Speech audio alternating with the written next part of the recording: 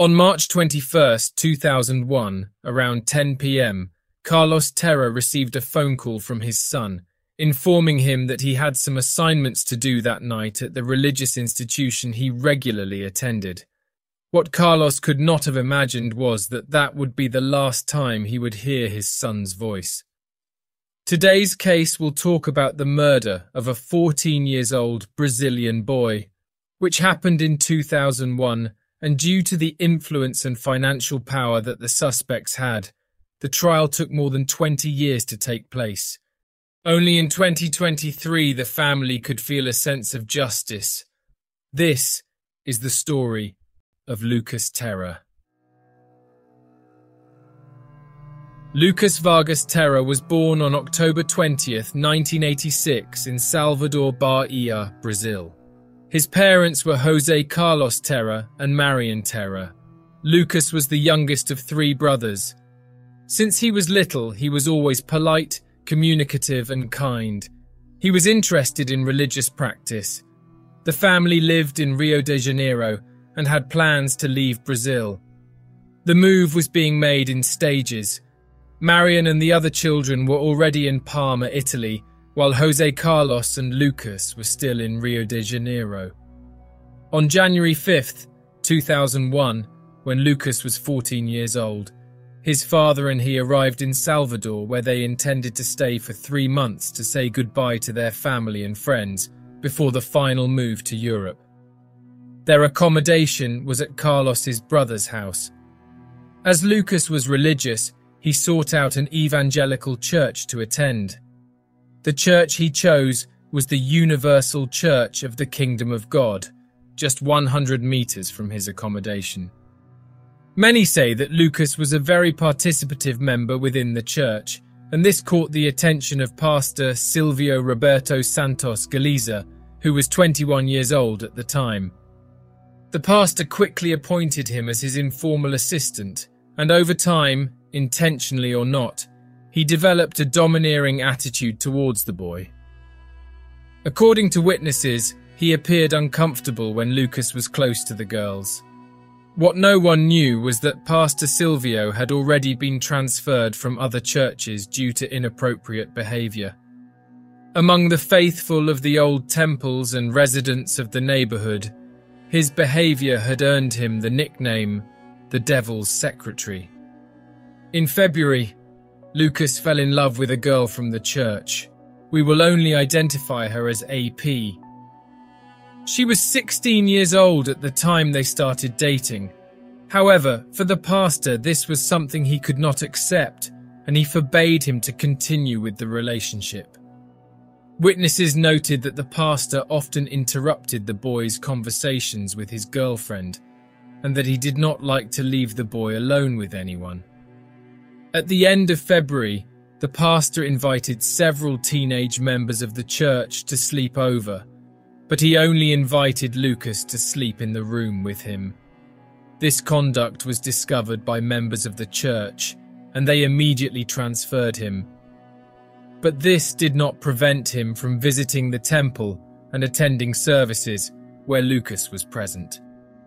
On the night of March 21st, 2001, after service, the pastor saw Lucas talking to his girlfriend and their friends. He quickly interrupted him and asked him to talk. Lucas was always devoted to the word of God and religious principles, always believing in good faith and good customs. Somehow, the pastor convinced Lucas to go with him by bus to the Rio Vermelho neighborhood. One of his friends saw them leaving in the opposite direction, and she went to him asking where he was going. Lucas didn't explain, and Pastor Silvio moved closer and said, "Come on, Lucas, we're going to be late." Once there, Pastor Silvio went to a convenience store at a gas station to buy some things, and Lucas waited outside. Lucas decided to call his father to tell him where he was, and that he wouldn't be returning home that night. He said he was at the Rio Vermelho church with Pastor Silvio. They were going to do a prayer project, and he thought that as it was going to be too late to go home, he would sleep there. During the following day, the 22nd, Lucas's father, discovering that his son had not returned home, went to the church to find out what had happened. When he got there, he met Pastor Silvio. He explained that Lucas had told him he was going to Pituba Church and that he had taken him to the bus stop some time ago. Carlos went to the Pituba Church, but was informed that Lucas had not arrived.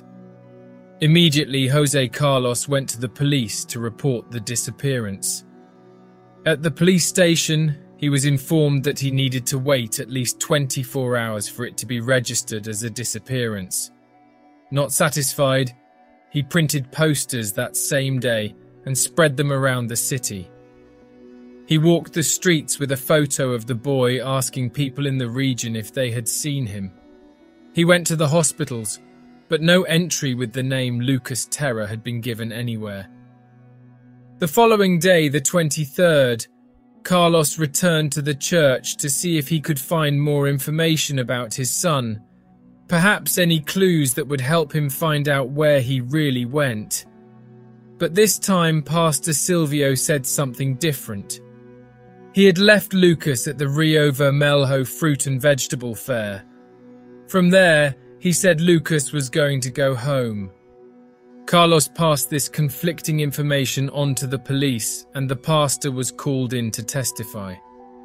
At the police station, he explained that the last time he saw the boy was when he left him at the bus stop to travel to another church before going home. There was a clear contradiction in the information. Marian, Lucas's mother, was in Italy and knew nothing. In a call to Brazil, she asked about her son, but Carlos didn't want to worry her and gave her some plausible explanation as to why the boy wasn't around. The pain in Carlos's chest was enormous, but with his wife practically on the other side of the world, he didn't want to make her despair. At the same time, he could barely sleep to gather the strength to find his son. There was no news of the boy until the afternoon of March 23rd, 2001. One of the church members called Jose Carlos, informing him that a burned body had been found in a crate in a vacant lot on Avenida Vasco da Gama in Salvador. The suspicion was that this body was his son's, and while the police were already at the scene, his presence would be important to identify the victim. Jose Carlos went to the place, but every time he got closer, his fear increased, and he didn't have the courage to look. Then a church member looked at the body for the first time and said that it was not him. Carlos could no longer bear the anguish and despair, and finally informed his wife that Lucas was missing. She immediately took the first flight back to Brazil to help with the search. Meanwhile, even though the body was not thought to be Lucas, the police took it for examination at the Legal Medical Institute. They found pieces of cloth in the victim's mouth, which clearly indicated that he had been gagged. Finally, confirmation came days later that this body was indeed Lucas Terra's.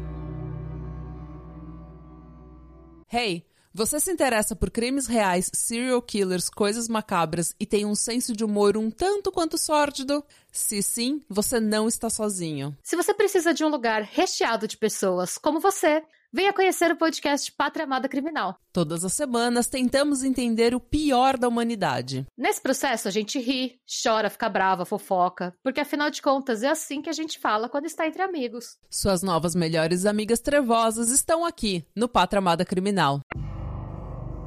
The Bahia Scientific Police and the Investigation Department gathered their information to put together a theory as to what had happened to the boy.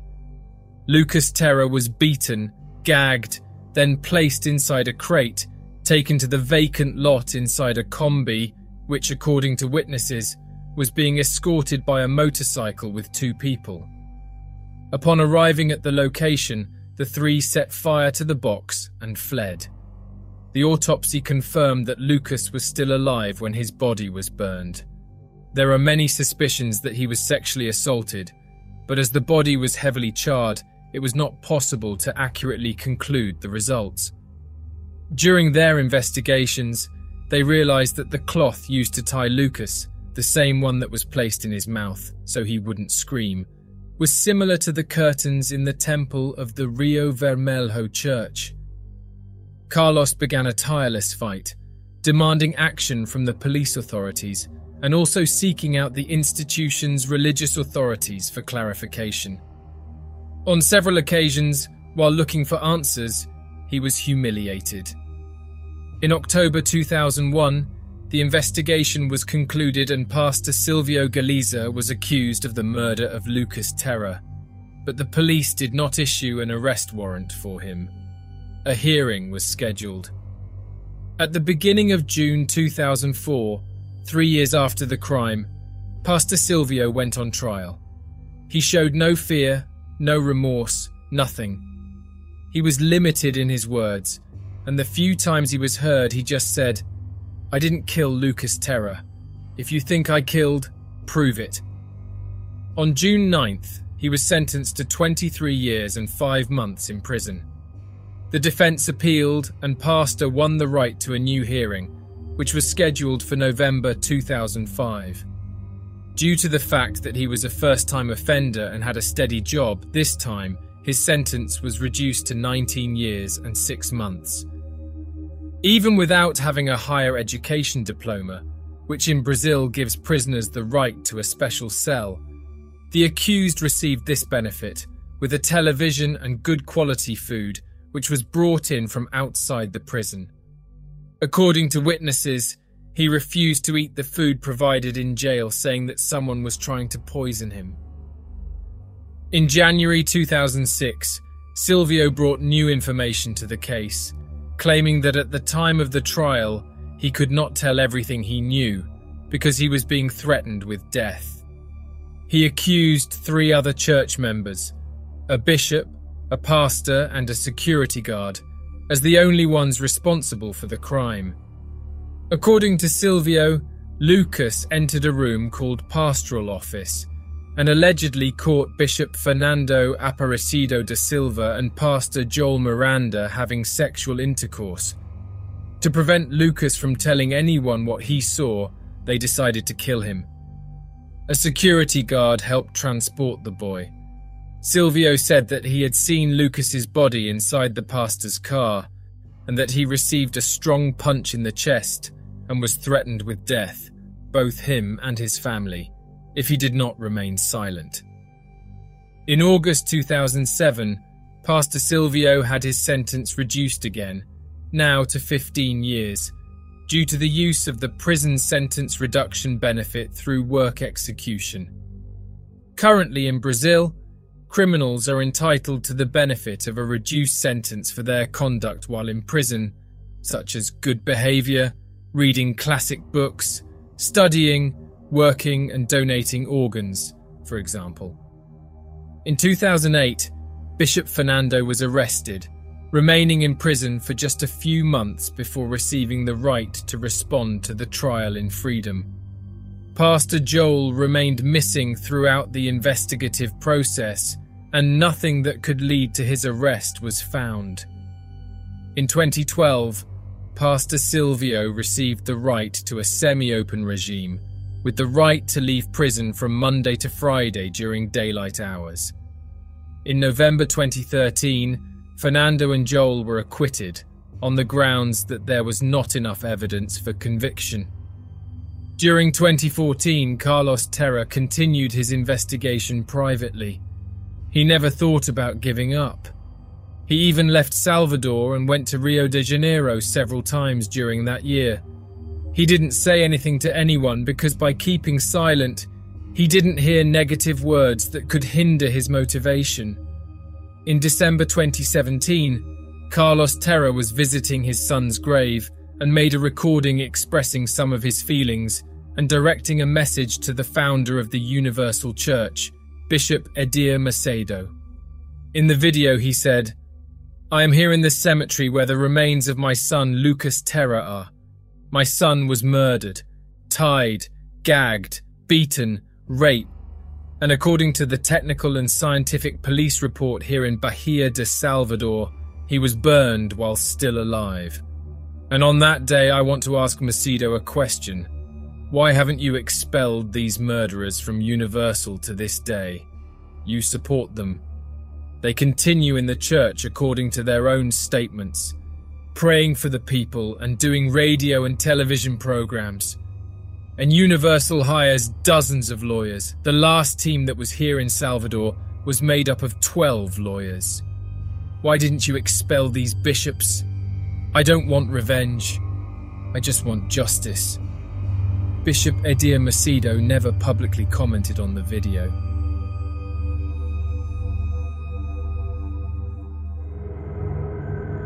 Arriving in November 2018, the Supreme Federal Court of Brazil annulled the process. The allegation, once again, was a lack of evidence, and this decision further shook the Terra family, especially Carlos, who had been struggling with depression and serious health problems for some time. Carlos, feeling in his heart that his life was coming to an end, asked Marian, his wife, to forget the whole matter and try to go on with her life in peace so that she wouldn't spend the rest of her life in bitterness. On February 21st, 2019, he passed away after suffering a cardiorespiratory arrest. Marian, in turn, understood her husband's request, but knew that the cause was much bigger, and so she decided to continue with this fight. In September 2020, the Supreme Federal Court of Brazil decided that Joel Miranda and Fernando Aparecido da Silva would face a popular jury, but the date for the new trial has not yet been set. On September 22, 2021, Marian discovered that when the case was forwarded to the second court of the second jury court in Bahia, on November 12, 2020, 13 pages were missing, remaining that way for more than 4 months. Only on March 25, 2021, were the remainder forwarded. In an interview, she said that her biggest concern is whether what has resurfaced are in fact the same statements or whether something has been changed. In an interview with Rede Globo in Bahia, prosecutor Davi Gallo said that the case has been ready for 5 years and that at least 4 judges declared the evidence against the accused to be sufficient to take them to a popular jury. He also said that he does not understand why this has not happened yet, given that when the crime is committed by someone from a lower economic class, the process takes 2 to 3 years. For more than 20 years, the accused remained free. Pastor Silvio, who took a law course while he was on parole, was free to carry out his duties as pastor in Salvador at Universal in Peri Peri. Pastor Joel Miranda carries out his religious duties at the Lago de Carioca Church in Rio de Janeiro. Bishop Fernando Aparecido da Silva, today known simply as Fernando Silva, continues to perform his duties in the church as if nothing had happened. Well, the trial took a while to happen, but it happened. In April 2023, 22 years after the crime, the trial took place. Pastors Joel Miranda and Fernando Aparecido da Silva were tried for the crimes of triple homicide and the concealment of a corpse. Both were sentenced to 21 years in prison without parole.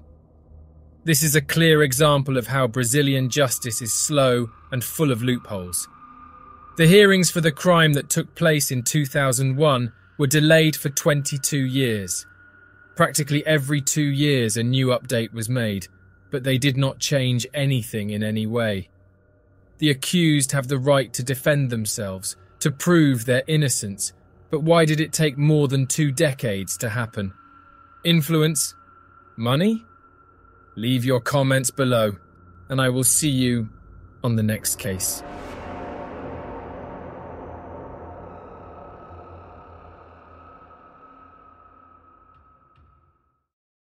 Hey, você se interessa por crimes reais, serial killers, coisas macabras e tem um senso de humor um tanto quanto sórdido? Se sim, você não está sozinho. Se você precisa de um lugar recheado de pessoas como você, Venha conhecer o podcast Pátria Amada Criminal. Todas as semanas tentamos entender o pior da humanidade. Nesse processo a gente ri, chora, fica brava, fofoca, porque afinal de contas é assim que a gente fala quando está entre amigos. Suas novas melhores amigas trevosas estão aqui no Pátria Amada Criminal.